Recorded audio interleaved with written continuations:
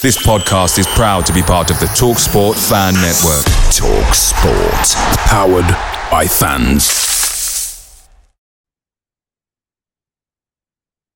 The TalkSport Fan Network is proudly supported by McDelivery, bringing you the food you love. McDelivery brings a top-tier lineup of food right to your door. No matter the result, you'll always be winning with McDelivery. So the only thing left to say is, you in? Order now on the McDonald's app, and you can also get rewards points delivered too. So that ordering today means some tasty rewards for tomorrow.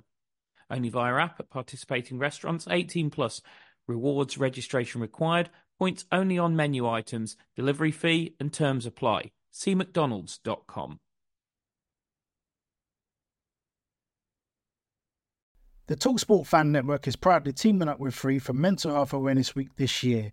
As football fans, we often pride ourselves on knowing everything, from which substitution can turn the game around to the quickest route home to beat the crowds. However, when it comes to discussing feelings with our friends, we might not always feel as confident. That's why we're here to equip you with the right tools so you can reach out to those who can help. If your mates are struggling, let them know that the Samaritans are free to call on 116 123. That's 116 123. They are there to listen without judgment or pressure, 24/7, 365 days of the year. Let's all take a moment to talk more than football.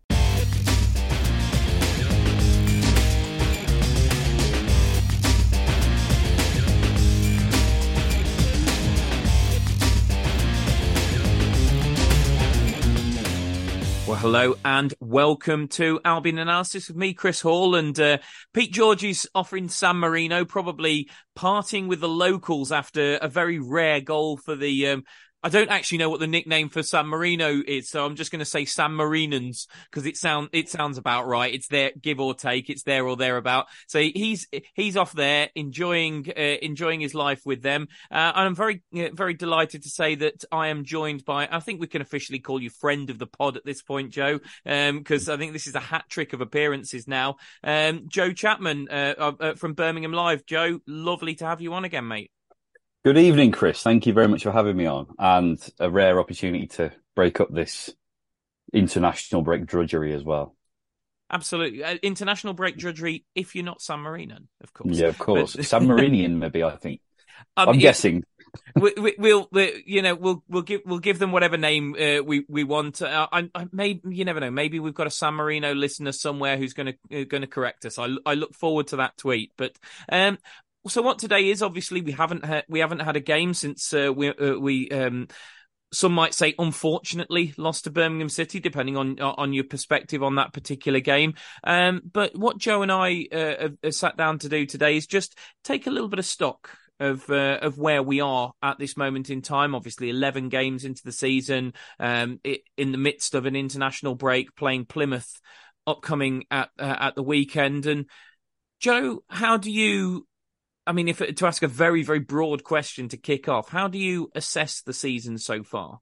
If you asked me if I was a glass half full or a glass half empty person in general, I would say I'm a glass half full person. So I'm actually pretty enthused by the season so far, and there remains regrets in certain games that we haven't taken more than a point, or in certain instances we haven't taken any points at all. At the same time, I look back to 12 months ago and compare our situation then, when I think we were in between at the time. I think Richard Beale was in charge at this point, and we were in a really, really desperate situation. There's no guarantees that we've seen plenty of big teams leave the Championship at the wrong end of the table, and at that point there was a genuine, I think, concern that if the appointment and the successors to Steve Bruce wasn't right, then there would be some really big issues. We're in the bottom three. I mean, how much more concern? Well, exactly. We're bottom of the league after Carlos had his eyes opened on the first game. So I know the picture's changed dramatically, and it's a different season with a different set of expectations. But even so, I think Albion fans generally can be pretty pleased with where we are. I think expectations, aside from what we need to happen because of the off the field situation, the actual expectations of what we might expect from this group of players, from this manager, after a very, very, very quiet summer transfer window, They're all tempered, of course. So I think in that respect, Albion are about where you'd expect them to be. They're well within touching distance. I mean, if they beat Blues on Friday night, last Friday night, then We'd be they, fifth. well, exactly, you'd be in the playoffs. So going into the October international break, and the table is very, very slowly taking shape. If indeed it ever does in the championship, it moves that quickly. But you take another block of games into November, and then you wait for the hell that comes after that into Christmas and everything else, and the start of the FA Cup, and it's non-stop. But I think these blocks are quite useful, really, in breaking up the season and being able to assess as we are going to do tonight. It's interesting you talk about the expectations on this group of players, Joe, because I think for me, I feel like the expectations for this group of players from some elements of our support base are a little bit overblown. I understand why. I mean, you've got younger fans who've never experienced a prolonged period in this division. In some respects, our expectations make us a victim of our own success. And then I know people will say, well, look at the names on the team sheet. My argument back to that always is this squad is a mishmash of the wants and desires of very different managers. I mean, I think probably the earliest you go back to is Matt Phillips, who I believe was a Tony Pulis signing. And then you go beyond that, and I don't think there's anyone that Alan Pardew brought in there, but there's players from not sure we've got anyone from Darren Moore's reign, but then you've got Yeah, we have. Yeah. Oh yes, so we got Carl Bartley, Connor Townsend. Those guys arrived the same summer. So yeah, I mean, even though that whole summer felt like just one big loan transfer window, you're absolutely right in what you say. I mean, you go through to what Slaven Bilic did, and players like Grady Diangana and it's about 5 different managers' signings, isn't it? I mean, that's what we've got meshed together in there. Easily, and I would say as well at that point that of all of those managers, you'd back Carlos more than any of them to get the most out of the mishmash, if you like.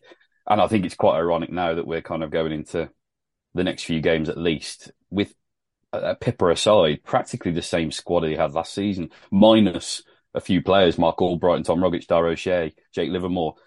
It's basically that because of injuries taking their toll on our players that we've only just recruited in the summer. He's having to ask the same group of players to go again. So I would back him more than any of his predecessors to, who Sam Allardyce, for example, was able to cast aside one or two and say, you're not going to be doing it for me. I'm going to bring in my own guys. But equally, Carlos, as you've seen perfectly examples of Cedric Kipper and Alex Mowat, players can come back in and he's been able to give second chances. And I know a lot of that is to do with the fact that he had such a little wriggle room in the summer and had to work within the resources that he was given. But even so, they've not just made up the numbers. They all of a sudden, you're going into the second half of October, and they are guaranteed starters at the minute. Yeah, and I think to some extent, again, I'll use the phrase "victim of our own success," but this time in reference to Carlos. I think what we've seen in the past is that, I mean, take the relegation season under Tony Pulis, that it goes to show that even that squad was good enough to stay in the Premier League. There's not a doubt in my mind. Man for man, that squad was good enough to stay in the Premier League. But you put the wrong man in charge, a manager that doesn't suit those players, a manager that doesn't know what to do with them in Alan Pardew, and it doesn't work. And then Darren Moore gets a tune out of them towards the end of the season. Similarly, Steve Bruce in charge of exactly the same group of players that Carlos Corberán took on 11 wins out of 10 or whatever it was.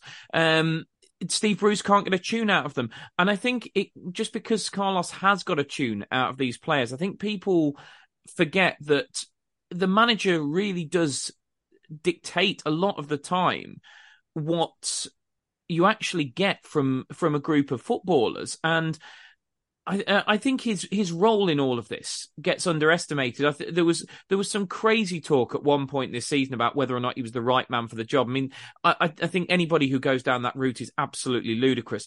I personally think with a mishmash squad of 5 or 6 different managers, players, with a squad that really hasn't been built to any sort of a DNA, any sort of an overall style of play. You know, when Dan Ashworth was manager, there was a 5-10 year plan about. When Dan Ashworth was sporting director, there was a 5-10 year plan as to what we were trying to do. He knew who the next manager would be if the current incumbent ever left.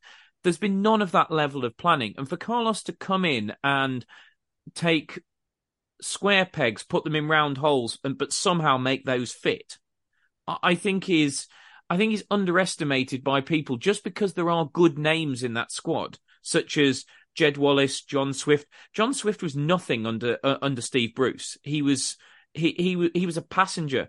Jed Wallace, whilst whatever people think of his performances this season, has turned in a couple of really decent performances at number 9. I mean, where have they come from? Matt Phillips has suddenly turned into a flying wingback under Carlos Corberán.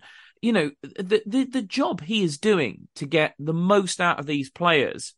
Alex Mowat, who Steve Bruce couldn't get out the door fast enough, now for me looks like one of the best central midfielders in the division. As I say, the job he's doing to get the most out of these players is staggering, and I don't think anybody should underestimate it. No, I wouldn't, certainly. I think as well, you take everything into account, the amount of blows that he's had to roll with, really.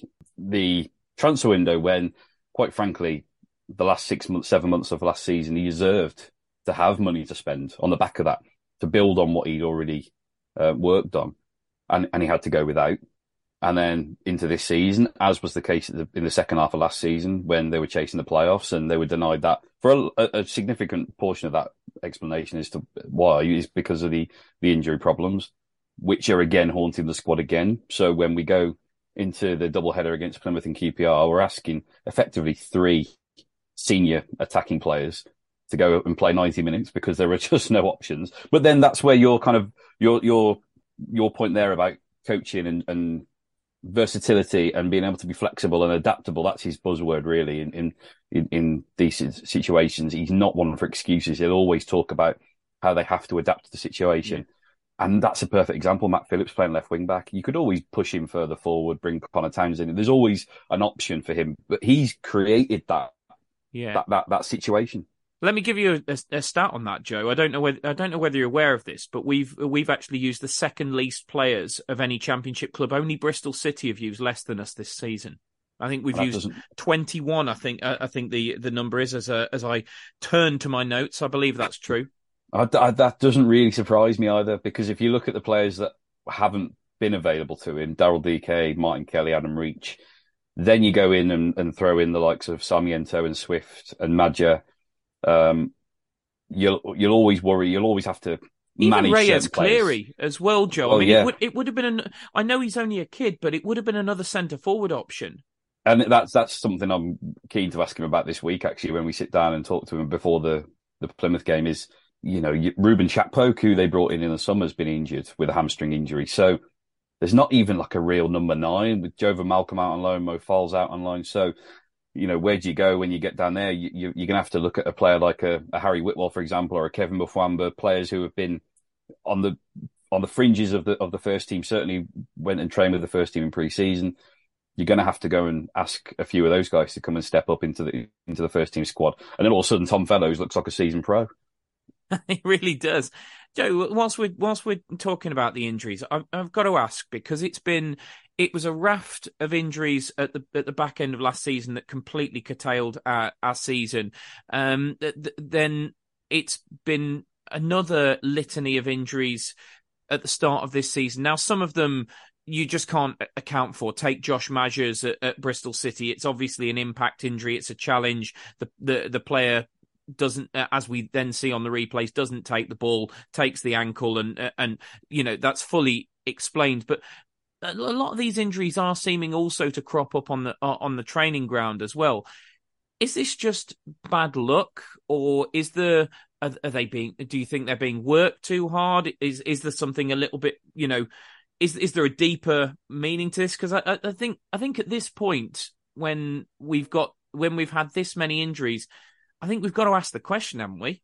Yeah, I think there are so many moving parts to this. You go back through to last season when it started happening, all the way through to January, actually, and Matt Phillips pulled up against Chesterfield. And that, in that moment, even though most people couldn't really see it at the time, really changed the outlook of Albion's season because Phillips was such an enormous player. To discover that they were going to be without him for the second half of the season because of an injury he suffered in a 4-0 win in an FA Cup replay against non-league opposition.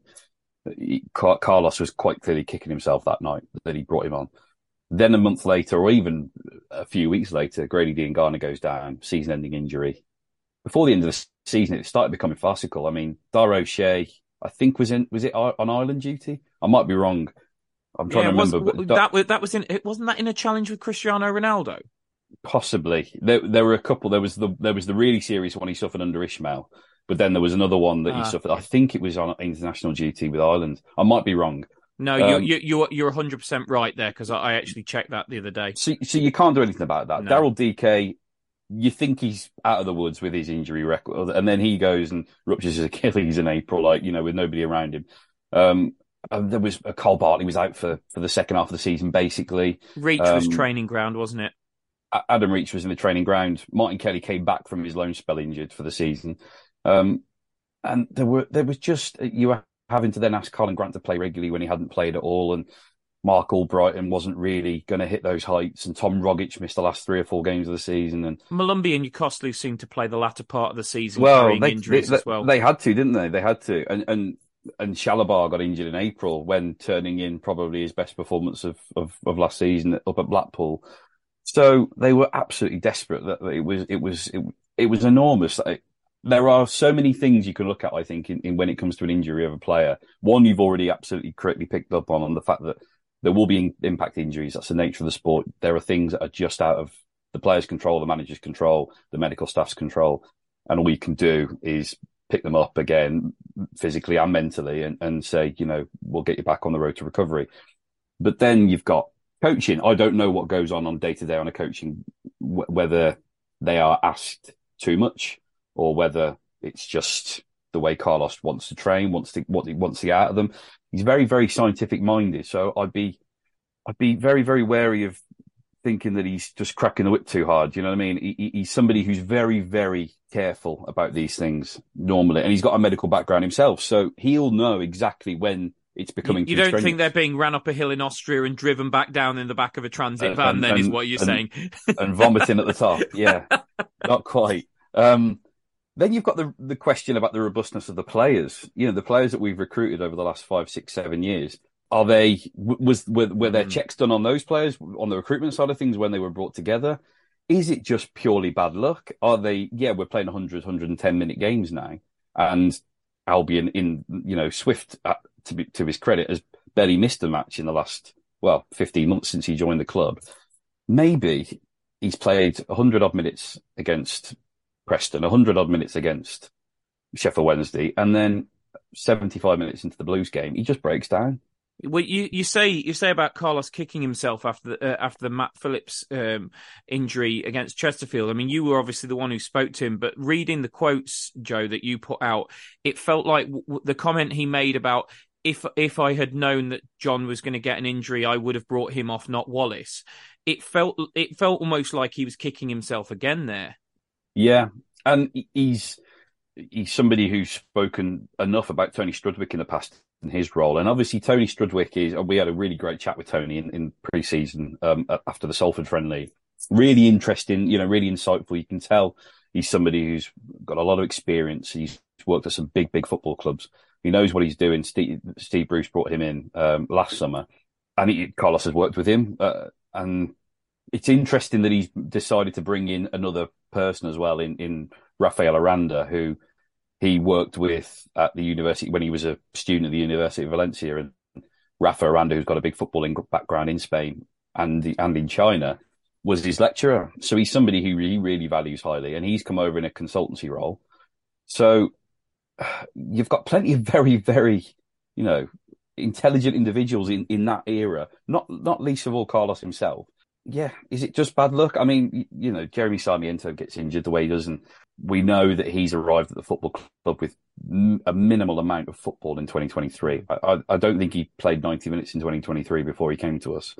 So Well, I I suppose understand you the can look at a calls. few of them, can't you? You can say Sarmiento's come back from an injury.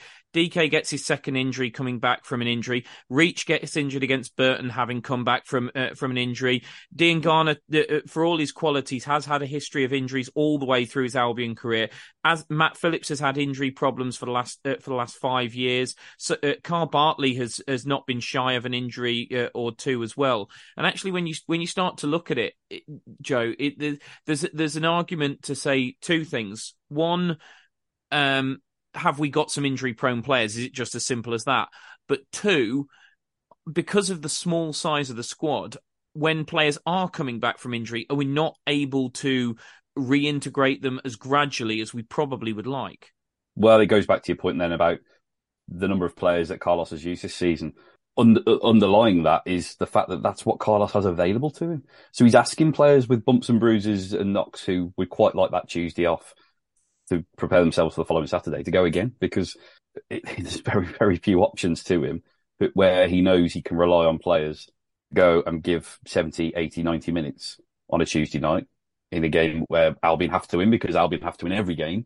And that will then inevitably will pose further risks. And I think it is the nature of the beast to a point, and there won't be, there'll be other at Blues, for example, the other night they have 6 players missing. They had plenty of players missing against Albion.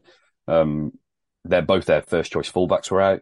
One of their midfielders, one of their forwards. So, and looking at last season, a lot of clubs lost players after the World Cup as well, because players just weren't used to that season, were they?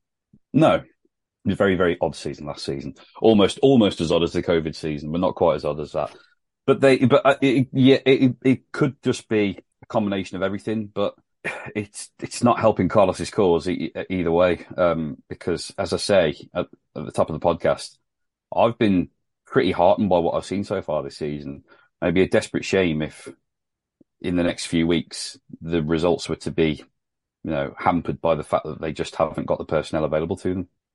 We'll come to those positives in just a second. Just last one on the injuries, Joe. What is the because you were obviously around the training ground much more than, well, I'm never around the training ground these days, so it wouldn't be hard to be around it more than I am. But what as you understand it are the latest on the two fairly long term ones to centre forward? So are we still thinking after the next international break for Maja and maybe sort of December time for DK? Is that realistic? I think it will be 2024 by the time we see DK. If Carlos is correct in what he last said to us, I asked him not too long ago actually about DK, and it was as much to do with how his personality is as much as his rehab, because there'll be a lot of players over the course of their careers who suffer serious injuries and have to take that really difficult road. But what is he like as a lad? He's 22, 23 years old. He's in a foreign country. As to my knowledge, he lives by himself. That is a bloody hard situation. Well, he must be given what he's been putting in his dishwasher, Joe. I mean, if he didn't, surely somebody would have said. Take that into account. It's a very, very different sphere, but he's always popping up on TikTok and things like that, and he always seems like he would be the life and soul of any party. So maybe he's good at dealing with it. I mean, it's ironic, isn't it? But he's maybe had too many injuries now where he's almost kind of numb to it, and it's just like, it's okay, it's another rehab situation where I've got to just respond and get myself back to it. But yeah, what you've talked about there about being careful with them, handling them properly when they come back. But Albion thought they had with Daryl the last time. That's the thing. He come back he played through Christmas, he alternated with Thomas Asante, and then just like that, a random day in April, and that was him done for the 9-10 months again. And it's just you'd be left tearing your hair out, wouldn't you, if you were Carlos? Let's turn to the positives, move away from the injuries a little bit. And I mean, the positives have come after what I would suggest was a fairly iffy start to the season. In fact, it's not even just me that's suggesting it. Darnell Furlong did an interview with you guys after the Preston game and basically said that in the first few weeks of the season, he felt that Albion had got points without playing particularly well. And I think the data backs that up. We did not, I think we lost the XG battle in every single one of our opening 4 games. So according to the expected goals, we should have lost all four games. The two we won against Swansea and Middlesbrough, we according to the XG, we should have lost. We just were fairly clinical with our chances. Things have taken a real upturn since then, and in my opinion, even if results haven't got massively better in terms of a points return, Joe, I have this theory, and I'd like your thoughts on it, that the slow start to the season has much to do with Albion's financial position as anything else, in that Carlos, as you say, is a highly meticulous man, and I would imagine he wanted to have a very clear plan for this squad, and I feel like looking at it now, he does have a very clear plan. He knows he knows if Thomas Asante has to come out, Wallace goes into the forward position. He rotates Swift, Sarmiento, Diangana, and Wallace in the positions behind him. He's got Mowat, Malumbi, and Yokoslu striving for two positions in midfield. He knows who his wing back options are. He knows who his first choice centre halves are in most games, and brings Bartley in when that extra aerial presence is needed. I don't feel at the start of the season he knew that, largely because everyone was for sale. And I imagine it was extremely hard for Carlos to plan for the upcoming season, not knowing who was going to get sold and knowing who he was going to end the month of August with. And for me, that probably fed quite heavily into such a slow start, and probably was a difficult mental challenge for the players as well, because they didn't know whether they were coming or going. I'm not here to be an apologist for Carlos Corberán at all, but because I do think he's doing a great job. But I'm looking for an explanation for why we had such a poor start to the season in terms of performances, when everything since then in the last sort of 7 games has actually been pretty good, and why, until the injuries, we were so good under Carlos. That just seems the only really disappointing area for me is those first 4-5 games of the season, and that's certainly how I explain them away. What do you think? I think it's a fair point you make. Every player won't ever be able to deny that that'll be something that's on at the forefront of their minds in the month of August, regardless of your situation at your football club. Will I still be here come the end of the month? It'd be a nervy time for everybody, especially if you're on the fringes. And in Albion's situation, you could be the star player and still be, heading for out the door. We spoke to John Swift a little while ago, and he was explaining that interest had arrived in him, and he was informed by his agent that interest had arrived in him very late in the day, but he'd already made his mind up after the last day defeat to Swansea that he wanted to be here this season. Which, okay, you can take that two ways. I mean, I think wherever he might have had interest from was likely not going to be as good a deal as Albion. It was not going to be likely as big a club as Albion in this division. So in that respect, you could totally understand why you want to stay, but it's not a text message you probably want from your agent 2 or 3 days before the transfer window closes. And Swift at that point was really starting to hit his straps as well on the pitch. I think you're right. Carlos was obviously on one hand trying to bring players into the club. That wasn't happening as quickly as not that it wasn't happening as quickly, but the players weren't ready-made players. They had to be patient with Majid, patient with Sarmiento. Pippa, we're still having to be patient with, really, in terms of his game time. And all the while, Del Roche was a big release of pressure at the beginning of the summer. The fact that happened so early was quite significant, and that ensured that they could then, proceed and look at those signings of Sarmiento, etc. Whereas if that had happened kind of at the end of August, Albion would have been in a bit of a pickle, I'd have thought. And then you try and it's clear Carlos has got certain players that he would happily see the back of, that he hadn't really got any particular plans for going forward. Colin Grant being one. It's very, very difficult to get Colin Grant off the books permanently because of the nature of the deal that they've done with Huddersfield and the money that is, no doubt the wages he's on. Taylor Gardner-Hickman was a contentious one, but I can understand why he did that. His face just didn't seem to fit, did it, Joe? I mean, and that's not saying, I'm not trying to drum up some personal issue between him and the manager here. I'm just saying sometimes a manager looks at a player and just says, I genuinely don't see where you fit into my plans. Yeah, I think he's played 4 or 5 different positions, and I know that the same could be said for somebody else, like a Matt Phillips, for example. But Difference is Matt Phillips is a seasoned pro. Must have 500-600 senior appearances to his name, and it's very, very difficult when you're trying to get Taylor Gardner-Hickman up and running at the football club and in the Championship when results are so immediate. Unless you absolutely take the division by storm, there are very few young players that are given that grace of, a few months bed in and just say, we'll keep you in the team. And then, irrespective of how you perform, because you'll benefit from this in the long run, because it's such a high-end, results necessary business. So I can understand why Gardner Hickman was allowed to leave, and you hope that he does become that player at Bristol City, even if it might, feel like a kick in the stomach later on for a lot of Albion fans.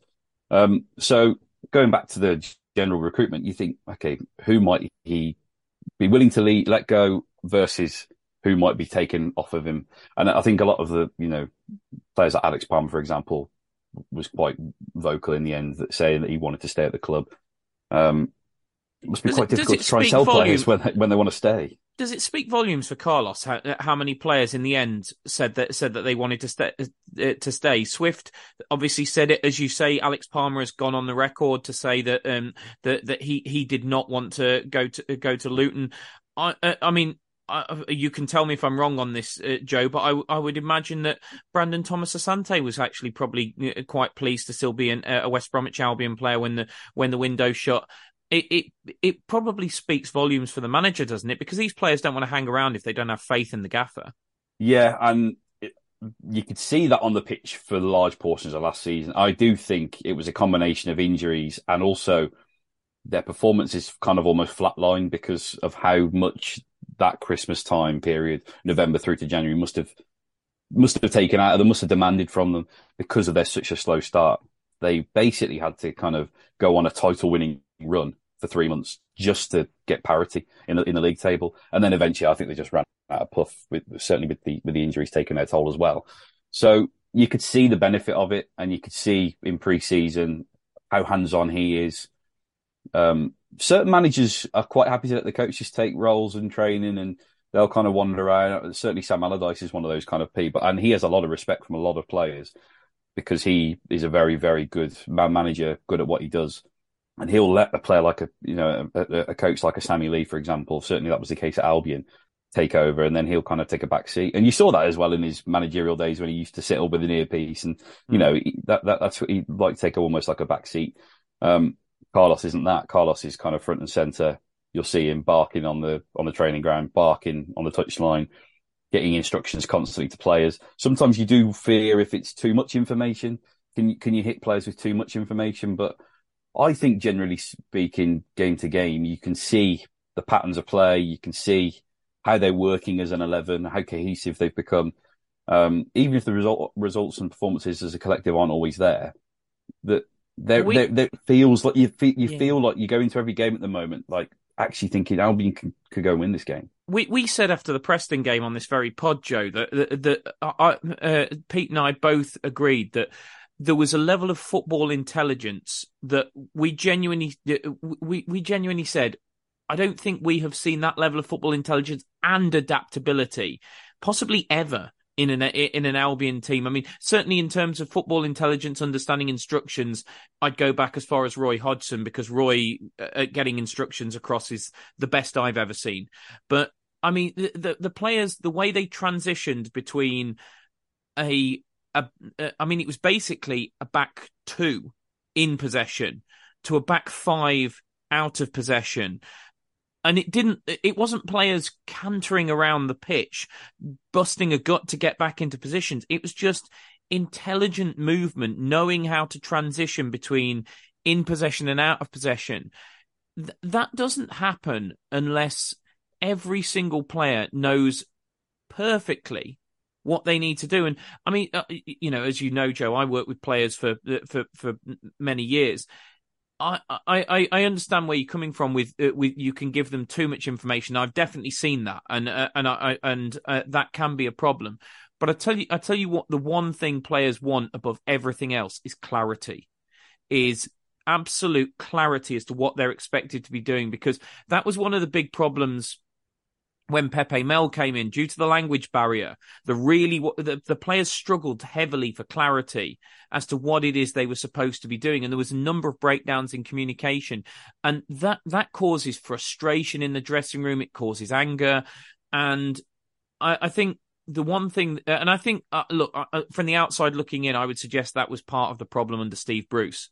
But under Carlos, there seems just total clarity, particularly in the last few weeks, as to what everybody's role is in that team. And it's almost like an army thing. The players crave that discipline, and I think Carlos is giving that to them. I think it's like a big old comfort blanket for players, or it has been in my experience, when they have that level of clarity. Away days are great. There's nothing quite like playing at home, especially with Albion's home record under Carlos Corberán. The same goes for McDonald's. Maximise your home ground advantage with McDelivery. You in? Order now on the McDonald's app. At participating restaurants, 18 plus, serving times, delivery fee and terms apply. See mcdonalds.com. The TalkSport Fan Network is proudly teaming up with Free for Mental Health Awareness Week this year. As football fans, we often pride ourselves on knowing everything, from which substitution can turn the game around to the quickest route home to beat the crowds. However, when it comes to discussing feelings with our friends, we might not always feel as confident. That's why we're here to equip you with the right tools so you can reach out to those who can help. If your mates are struggling, let them know that the Samaritans are free to call on 116 123. That's 116 123. They are there to listen without judgment or pressure, 24/7, 365 days of the year. Let's all take a moment to talk more than football. I think that's how he defines confidence, actually. Confidence is quite a big word. It's a significant emotion in sport, elite sport, certainly. I think you could see at the moment, Brandon Thomas Asante, as an example, his confidence at the moment is lower than what it was at the start of the season, at times last season. But ultimately, when Carlos sends a player out, what he defines as confidence is going out there knowing exactly what you need to do, where you need to be at any given moment, in possession, out of possession. If you're a left wing back, then how you where you are in terms of the pivot and, in attacking sense. If you're in the midfield too, which one stays, which one goes. All these things that I think that goes back to what you were saying earlier about the fact that players wanted to stay at the club.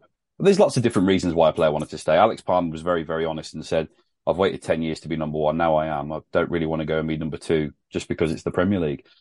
That was exactly that point he was making. And I took that on board. And a lot of players might not get the same kind of contracts or whatever else that they're currently on at Albion. All that aside, I think bottom line is they have to enjoy playing for the manager. Without a shadow of a doubt. Looking at the recent performances, Joe, as I say, I think performances have massively picked up in recent weeks, just purely going off the data. As I say, for the first 4 games, we underscored, we basically lost the XG battle in every single game. Now, in the 7 games since then, according to the XG, our results should have been 5 wins and probably 2 draws. We were 0.2 behind Watford, so you could make an argument for Watford should have won that game, but 0.2 is such a marginal difference between 0.6 and 0.8 XG that I would suggest that a draw is a fair result there. Obviously, the reality of that situation is 2 wins, 2 defeats and 3 draws. But just from a data point of view, as long as it doesn't go on too long, because you talked about confidence there, and when a run of not getting what you deserve from games goes on too long, there is always going to be a mental impact on players.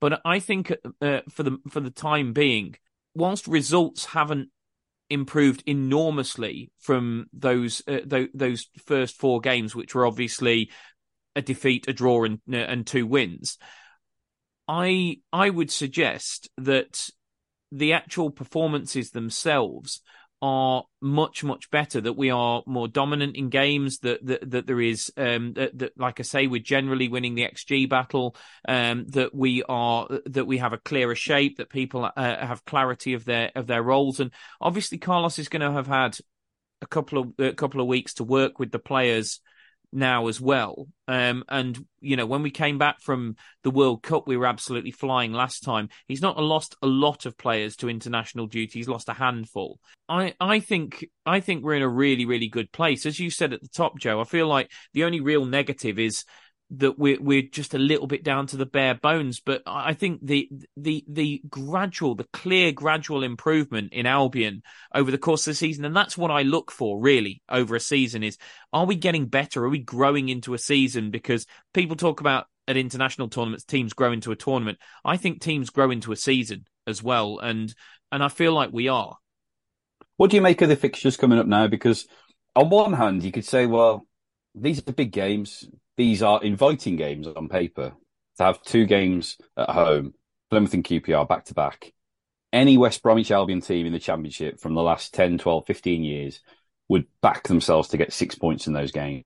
But where Albion are at them, and Albion would this season, even with the injuries. But with the injuries, there is the pressure on the players to then perform. And then you've got that regret if you don't win the game that, oh, well, God, what if we'd have had Swift? What if we'd have had Madger? Would you rather be playing the best teams away from home at this point when the injuries are racked up, and then actually start them playing the on paper anyway, the more winnable games that when you're basically back at full strength? And I know that it works both ways, and God knows Albion have had their fingers burnt with Huddersfield this season, and it's never ever as clear cut as that.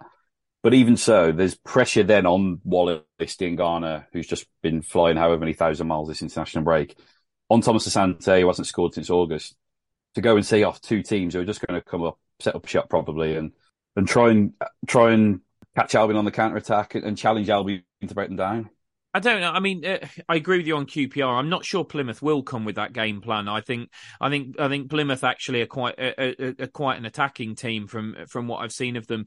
I think Plymouth is a really dangerous game, and I think people who look at Plymouth on paper as small name in terms of the grander scheme of the Championship, in terms of promoted last season, bookmakers' odds for going down. I think they're horribly underestimating Plymouth and what they're what a they good are. team. They're a good team, definitely. And the one thing as well was pointed out to my colleague the other day, they don't keep clean sheets. No, so it's probably not even in their nature or in their best interest to try and frustrate and low block. I think the best chance of any team that comes up into the Championship from League One, when you've probably had a very, very good season in League One with, you look at the teams that have come up from there in recent years who have stuck, is just having a go, because Championship's not that much different to League One. There are bigger teams, bigger stadiums, the quality obviously increases, but it's not like a Championship to Premier League jump. And it actually is Plymouth put 6 past Norwich the other week, so it shows that they know what they're doing. I was probably being a bit unfair, but I was just kind of generalising that double header. You look at them on paper and go, Albion probably should be getting 6 points from them, and they will be expected to dominate both of those games. Yeah, and I think that's part of the problem is that there will be an expectation. There'll almost be an expectation that 1-0's not good enough against these teams, as has been kicked around when we beat Sheffield Wednesday, when we beat Huddersfield and Wigan at the back end of last season. That people do view. I don't understand why, because 3 points is 3 points is 3 points. And, I don't understand how a 1-0 win is ever not good enough. I couldn't care less how many we win a game by as long as we win it. I think I'm at we're obviously recording. We're recording on Wednesday evening. I'm running the risk of cutting the kiss of death on us here. But I look at the fixtures and I think that games like Plymouth and Southampton are obviously coming up as well. Teams that I think are going to be, to some degree, reasonably open against us, actually suit us a lot better than games against teams like QPR, who I really don't think are going to come and have a go. I think Carlos has shown. I mean, two of his most emphatic wins, really, as manager, have come against Middlesbrough, a team that absolutely have no interest in sitting back and defending. I actually think Carlos is suited to play against teams that come out and play against us. And it's only the rare occasions when you come up against a Burnley team where you end up just being overcome by the sheer weight of the quality. And I think that's probably what will happen to us when we eventually play Leicester. Is that we will they will have a go. We will try and hit them on the break, and we'll probably just get done in the end by the level of their quality. But I'm not sure Southampton or Plymouth can claim that kind of level of quality. And I think I think we can have some joy against those sort of teams.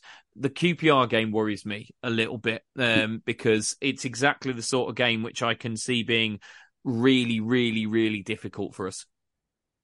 Well, I mean, we didn't shake them off last season, did we? When we were 2-0 up after about 10 minutes, and we somehow managed to throw 2 points away. So, yeah, I'm loath to use cliches, but it really is a case of every game in the Championship being tricky, and if you don't judge every game on its merits as a club, as a team, as a manager, then you'll find you'll be in for a very, very difficult season. And I think Albion, with Carlos at the helm and how meticulous and detailed he is, how much respect he pays to every opponent by way of how much analysis he goes into, the depth of it per game, is something that means that I think Albion are in pretty good hands generally. And I don't think they'll underestimate anybody. That Huddersfield game, as an example, they should have won the game 30 seconds before they lost it. So it's not been a case of, well, they just haven't turned up at all as a collective and been done 2-0. They've that game, they could have won the game, having given away a sloppy goal in the first half, scoring a great goal in the second.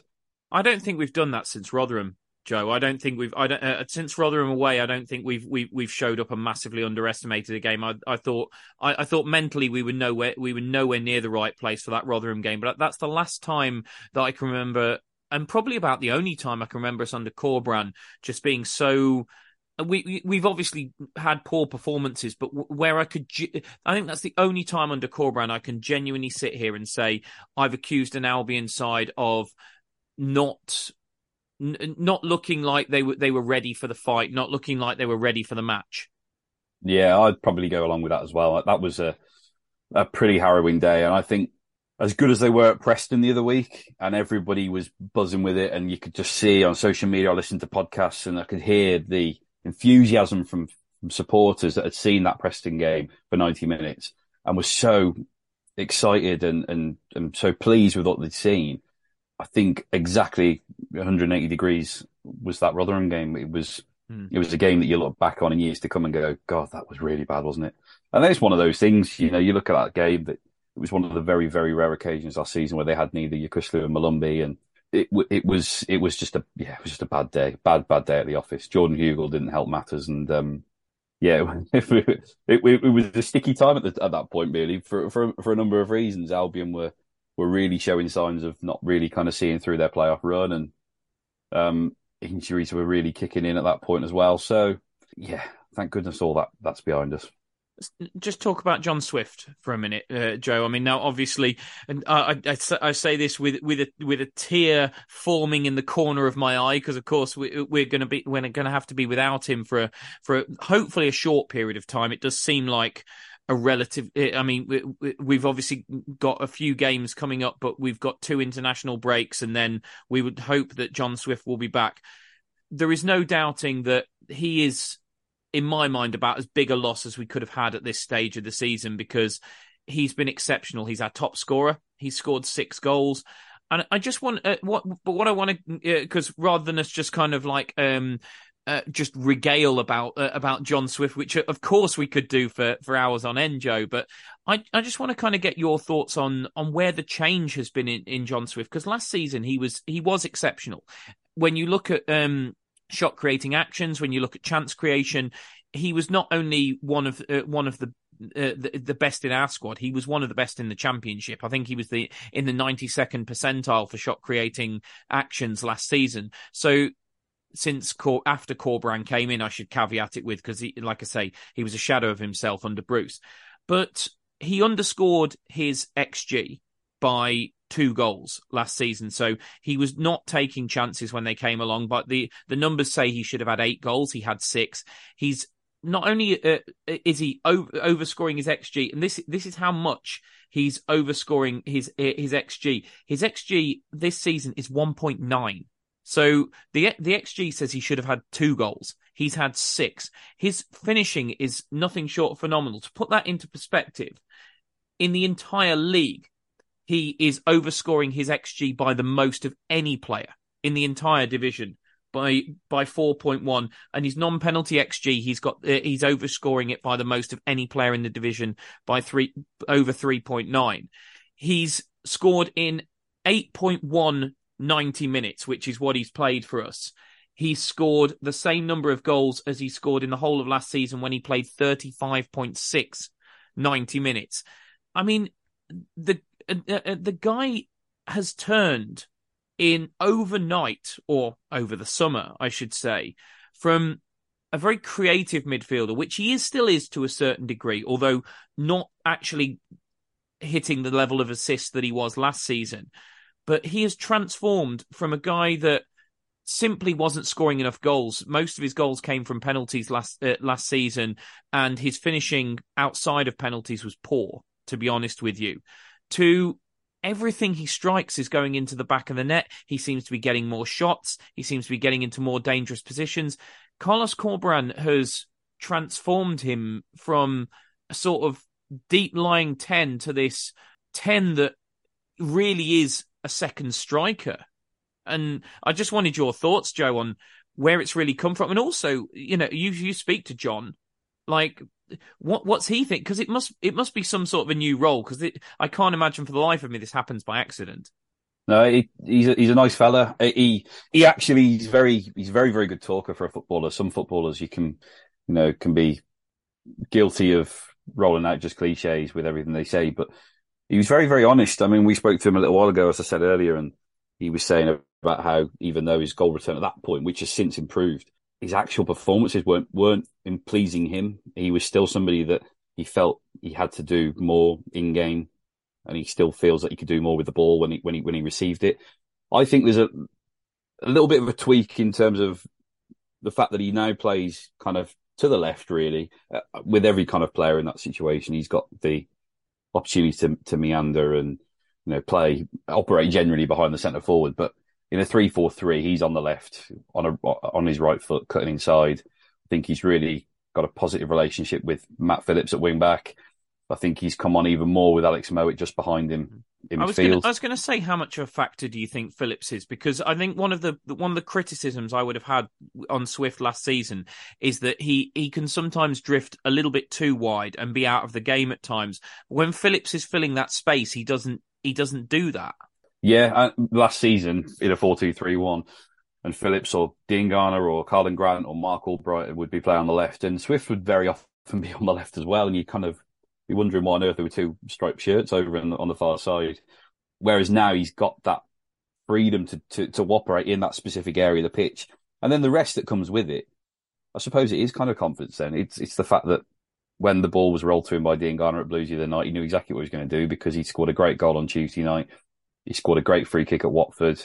He scored a great goal against Middlesbrough. He scored a great goal against Huddersfield. He must just feel like when he's 20, 25 yards out, I'll just put this in the corner. And that comes back to, that's confidence, but that comes back to the quality that he obviously has as well. The quality of his assist for Phillips at Preston was remarkable. And he's done that a few times since he's been at the club, even last season. So, I would say he's Albion's most gifted player, and it is a serious blow to the guts that he's not going to be playing, well, probably until the end of November.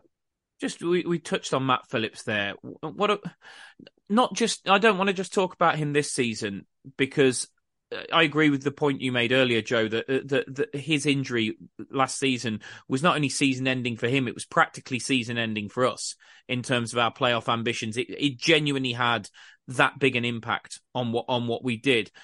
I think Matt Phillips has been something of a frustration. He's been something of a quandary for a lot of Albion players for many, many years. Yes, he's had a lot of injuries, but equally, I don't think we've seen the consistency in his performances. Since Carlos Corberán walked through the door, I honestly cannot, off the top of my head, think of a bad game Matt Phillips has had. He has been pivotal to everything we've done. He's played multiple positions. He's played the 9. He's played in midfield. He's played wide on the left, wide on the right. He's played right wing back, left wing back, and he's done them all well. He hasn't, you half wonder if you shoved him in at centre half under Corberán, he'd probably have a good game as well. And I just wonder where in your opinion, this Matt Phillips has come from, because he is our longest serving player in terms of being a senior pro. Obviously, you could make an argument Alex Palmer is, if in another sense, but we haven't seen this Matt Phillips over the years anywhere near enough. And now we are seeing him week in, week out. And it really is, at this level, it's a joy to behold. To be honest, when you watch him play like this at this level, you think, God, if you could have been this good, you wouldn't, not in a million years would you be playing at this level if you'd been this good consistently for the last 5, 6, 7 years.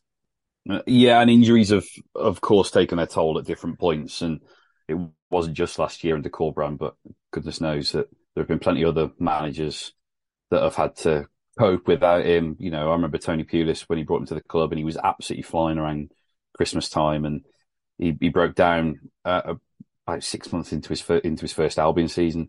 I think he's always had a real knack, I think. I don't know if it's coincidence, but he's always had a real knack of coming out of the traps in a season. He was really good at the start of the season under Darren Moore. He played centre midfield one game against Leeds, I remember, and he took to that like a duck to water, scored goals in big games. And then in that Leeds game particularly, scored a goal at Blues, and then got an injury, and then he comes back again, and Slaven Bilic absolutely adores him and can see exactly what he's going to do, and he plays with Pereira and he plays with Diangana, and he was just so crucial to how that team operated in the final third. And then he gets an injury, and he was called upon, I think, under Sam Allardyce, because Sam Allardyce could see what every other manager has seen at Albion since he's been at the club, is that he's a tremendous trainer. He's certainly not work shy. He's adaptable and flexible, so he can play in multiple positions. And your only regret when he leaves the club, whether it be next summer or a year or 2 years from now, whenever it may be, is that he hasn't racked up 350 appearances for us, because I think that's something that he deserves as well. When you consider, he's just an all-round good footballer. I think with the ball at his feet, he might not have the rapid pace that he was. He had a really good turn of pace when he first arrived at the club, and he is now into his kind of early to mid 30s. But all things considered, you'd have to say Matt Phillips has been very, very reliable footballer for Albion over the years. And yeah, okay, he's got a couple of relegations on his CV, and a lot of that's been kind of out of his hands. But what's been asked of him in various roles by various managers, and it's all kind of happened around him, as we've been saying about this mishmash of a squad. It's totally different squad to the one that he joined. I think, yeah, that will be the only regret, really, is that when Matt Phillips does leave, it's not that he's sucked the club dry with wages or whatever else. It's that there haven't been more appearances of Matt Phillips. Yeah, I suppose this sort of when you look at long-serving players like Matt Phillips and you look at the data as well, Joe, it might again give us a little nod towards why we have so many injuries. I actually had a look at the average age of the players played in the division, weighted by appearances, and we actually have the average oldest players average age of 28.7. So again, it probably feeds into a little bit why we pick up injuries if we're constantly going back to the well with older players. Yeah, we've got a big summer next summer, isn't it? For a multitude of reasons, but not least of all because of the personnel that will probably be let go. What I thought, there must be about a dozen players that are out of contract, and there might be a few that stay on that get given new deals, but you'd think players like Phillips, Bartley, when you're alluding to the senior players and the players who are over the age of 30, it began really with Livermore last summer. A generally fresh break, I think, for this Albion squad, and within reason, within what we're able to do with the ownership anyway. I mean, just you mentioned Bartley there, and the defence in recent weeks seems to have really, really improved and tightened up. Now, in the data charts, we're fifth in the division for errors leading to shots on goal. However, all but one of those errors came in the first 5 games of the season. The one that didn't was Swift's mental sort of flick up back pass at Preston, which I still to this moment don't know quite what he was trying to do, where he volleyed it back towards his own goal. But it seems like in the first 5 games we made an awful lot of errors, and now they've really been ironed out. We're 5th in the division for clean sheet percentage. And it seems like Corberán, where a lot of our success last season was built on solidity at the back, we've got back to that in recent weeks. He obviously came out and said a number of things after the Huddersfield game, largely that conceding 2 goals a game was just not sustainable, which we'd done, I think, in all but one game up to that point. I take it, Joe, that there's nothing coincidental about this eradicating of errors, about the clean sheet percentage going up massively. That it's clearly a very conscious effort on the coach's part, isn't it? But it also says good things about the players, that people like Kipre, who were very, very injury prone earlier on in the season, seem to have taken on board what's been said to them as well. It's not as easy as ironing them out, I would suggest, because there's just so little a manager can do when a player goes on the pitch. They can't control them like FIFA. It's just, if a player makes a mistake, if he gives the ball away on the edge of his own penalty area and it leads to a goal, then everything that they've worked on for the week prior goes out the window. I think Kipper's actually quite enjoyed playing on the right of the back three as well in the last few weeks, and accommodating Bartley in the middle has brought about some really positive displays. I didn't think play badly at all at Blues, and he'll forever be tarnished by the refereeing decision. But I thought he did okay generally. There were 1 or 2 periods where I think it was Dembele or Stansfield had the run on him, and he is quick. He's not, Shemi Ajayi used to be the only one that was able to move as a centre half for Albion, but Kipper can move. Do you think he benefits from having a proper old school centre back alongside him in Bartley? Yeah, well, I thought he had one with Peters to a degree. I know Peters isn't an out centre half. He's not a centre half though, is he? But plus, maybe, Peters is poor in the air as well, which for despite Kipre's height, actually is not one of his strengths, is aerially, and Bartley just takes that out the equation for him. So it works. It kind of works, and it's not like you used to be absolutely terrified of an Albion defence without Ajayi in it, because he was so crucial in terms of the agility and athleticism, which Kipper kind of does to a degree, compensates for now. So I think it just seems to have worked anyway. I don't think it was a coincidence that they kept clean sheets against Preston, albeit they blew Preston away across the pitch.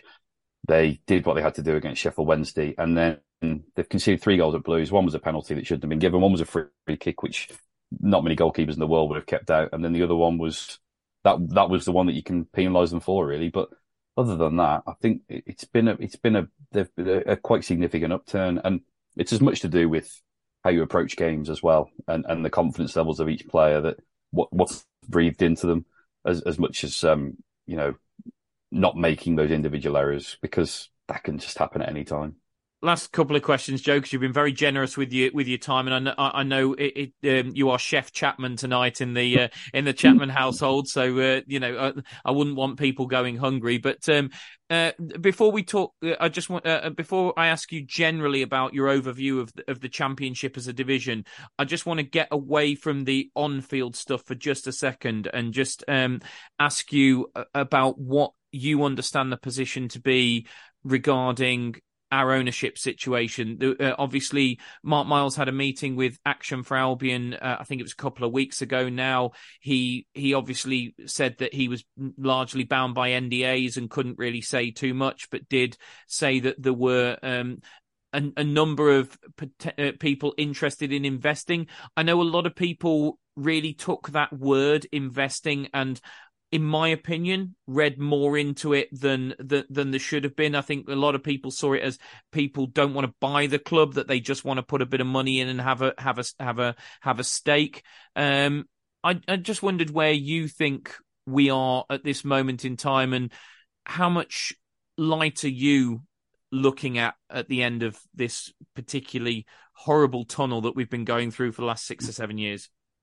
Yeah, it is horrible, isn't it? I can only hope that we've broken the back of it, because it's quite clear now to everybody that the owner himself, as is not the case at other football clubs actually, where ownerships can be like tyrants, and they can kind of hold on almost just kind of against all the odds, just to almost spite the fans at that point. It's quite clear with Lai that he wants out, that he wants rid of the club, that he wants to sever ties. That doesn't mean you just hand it over to the next person, the first person that comes to a call, because as we've seen with plenty of other football clubs, and you think Lai's bad, but there are people out there who can get hold of football clubs who, you can blame Lai for a million things. Well, the Bury owner basically hung on to it until the club was dead, didn't he? I mean, that's, they begged him to sell and he wouldn't. Yeah, it's.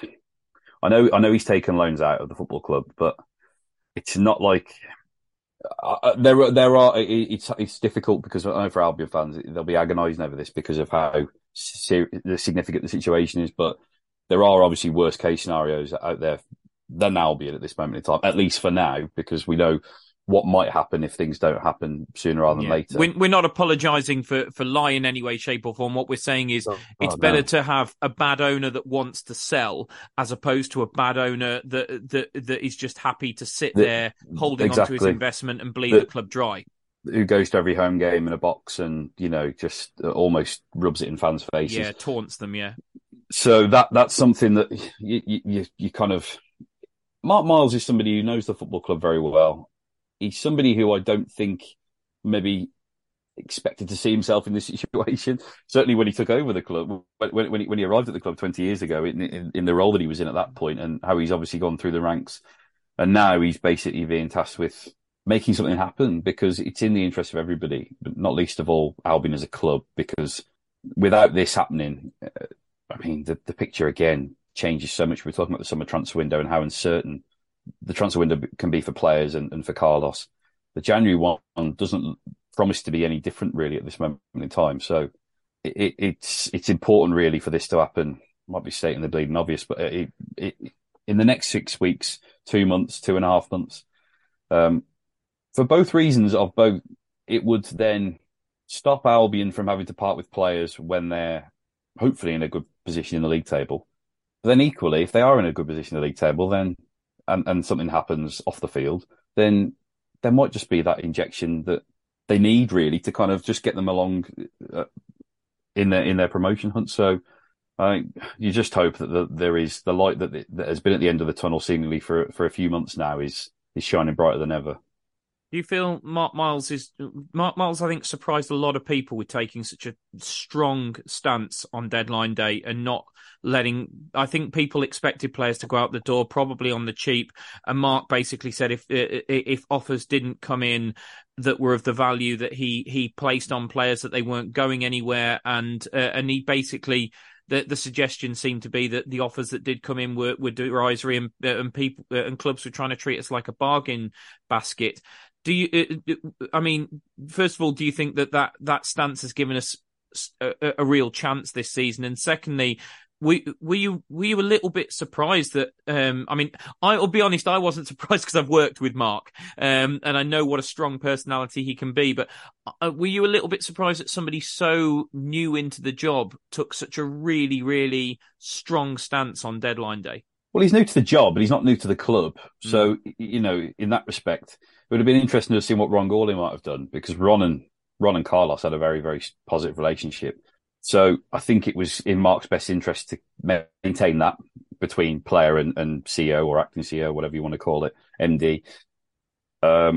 It must have been very, very difficult in that scenario when you've got the demands of the football club on one side of your brain, and then you've got Carlos and Yuri on the other saying, please, I need that player.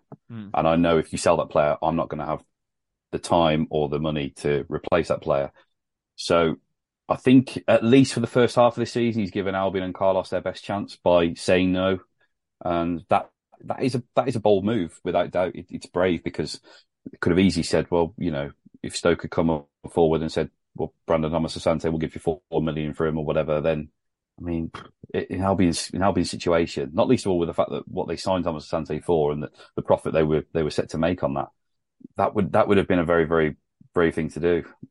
Imagine Thomas-Asante had left the football club in the summer with the situation as it is with Madger and DK and Swift and Sarmiento.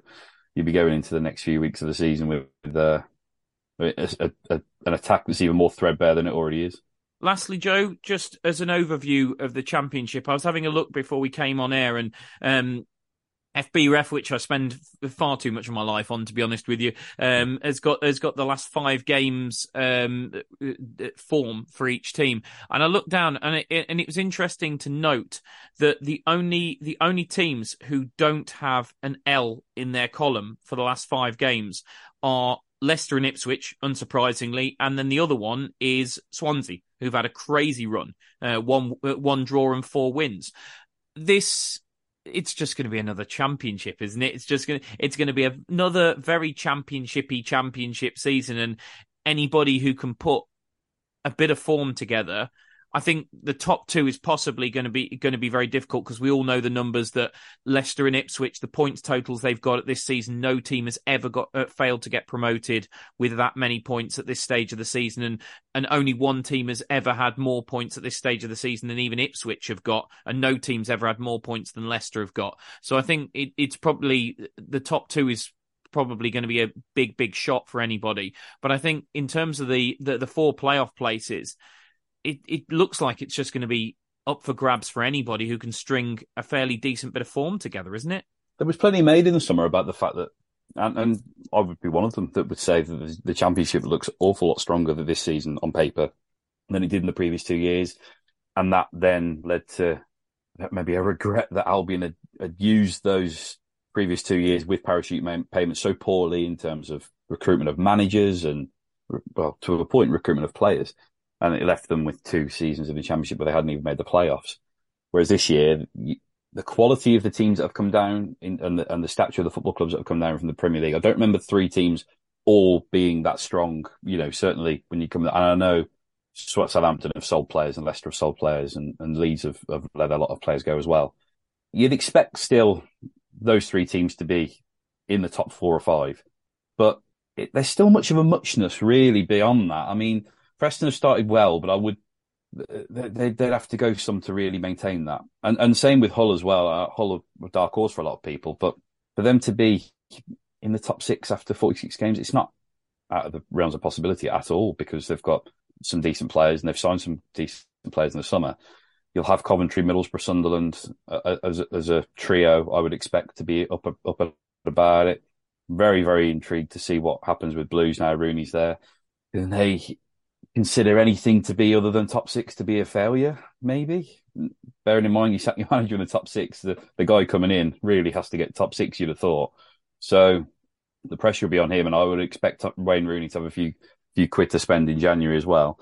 So you always get a Luton or a Huddersfield or a Barnsley or one of these kind of teams in the Championship playoff mix, and as we know that there've been some success stories in there as well. So it is, you're right, it's another Championship season to a point. It looks prettier on paper because there are some nicer looking teams and some nicer stadiums, but actually it's same old. And, who's to say Leeds aren't going to be mid-table come February, March time, just because they've had a bad run, and, just because you come down doesn't give you a right to be in the mix of season after. So the same with Norwich and Watford and teams like that, they're probably quite similar to Albion, I'd have thought. I think Albion are stronger of the 3.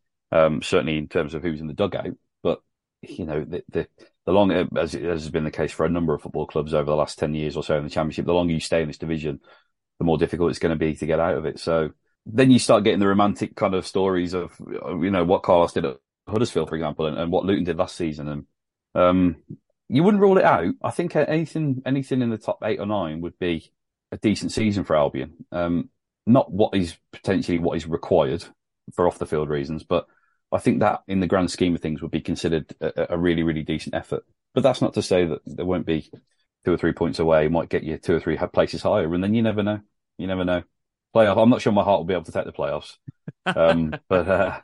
But if you told me we're going to finish top 6 right now, I'd say yes, absolutely. Yeah, I think we'd all take that. We'd all gamble with our heart rate over that particular one and see how it goes. We've been both ways. Well, I've been both ways in terms of a playoff campaign because I'm old enough to remember 1993 clearly, Joe. But we've had our heart broken by it as well as we all know. But Joe, thank you so much for giving up your time and chatting the season so far with us today on the pod. It's just been a real pleasure to have you on again, mate. No problem. Thank you, Chris. And please, look, as I always say, please drop Joe a follow. I have to say on X now because Elon Musk has changed what it's called. Make sure you read his regular articles on Birmingham Live. You've heard like nearly an hour of him here. Fantastic journalism on the Albion. The guy knows the club inside and out. And if you're genuinely you're an Albion fan, if you're listening to this, and if you're not reading Joe's stuff, you really, really are missing out. Anyway. That's all from us for today. We will be back after the Plymouth game when hopefully we've got a good post-international break result to discuss. We'll be back then. Please do join us. But until then, thanks for listening and up the Baggies.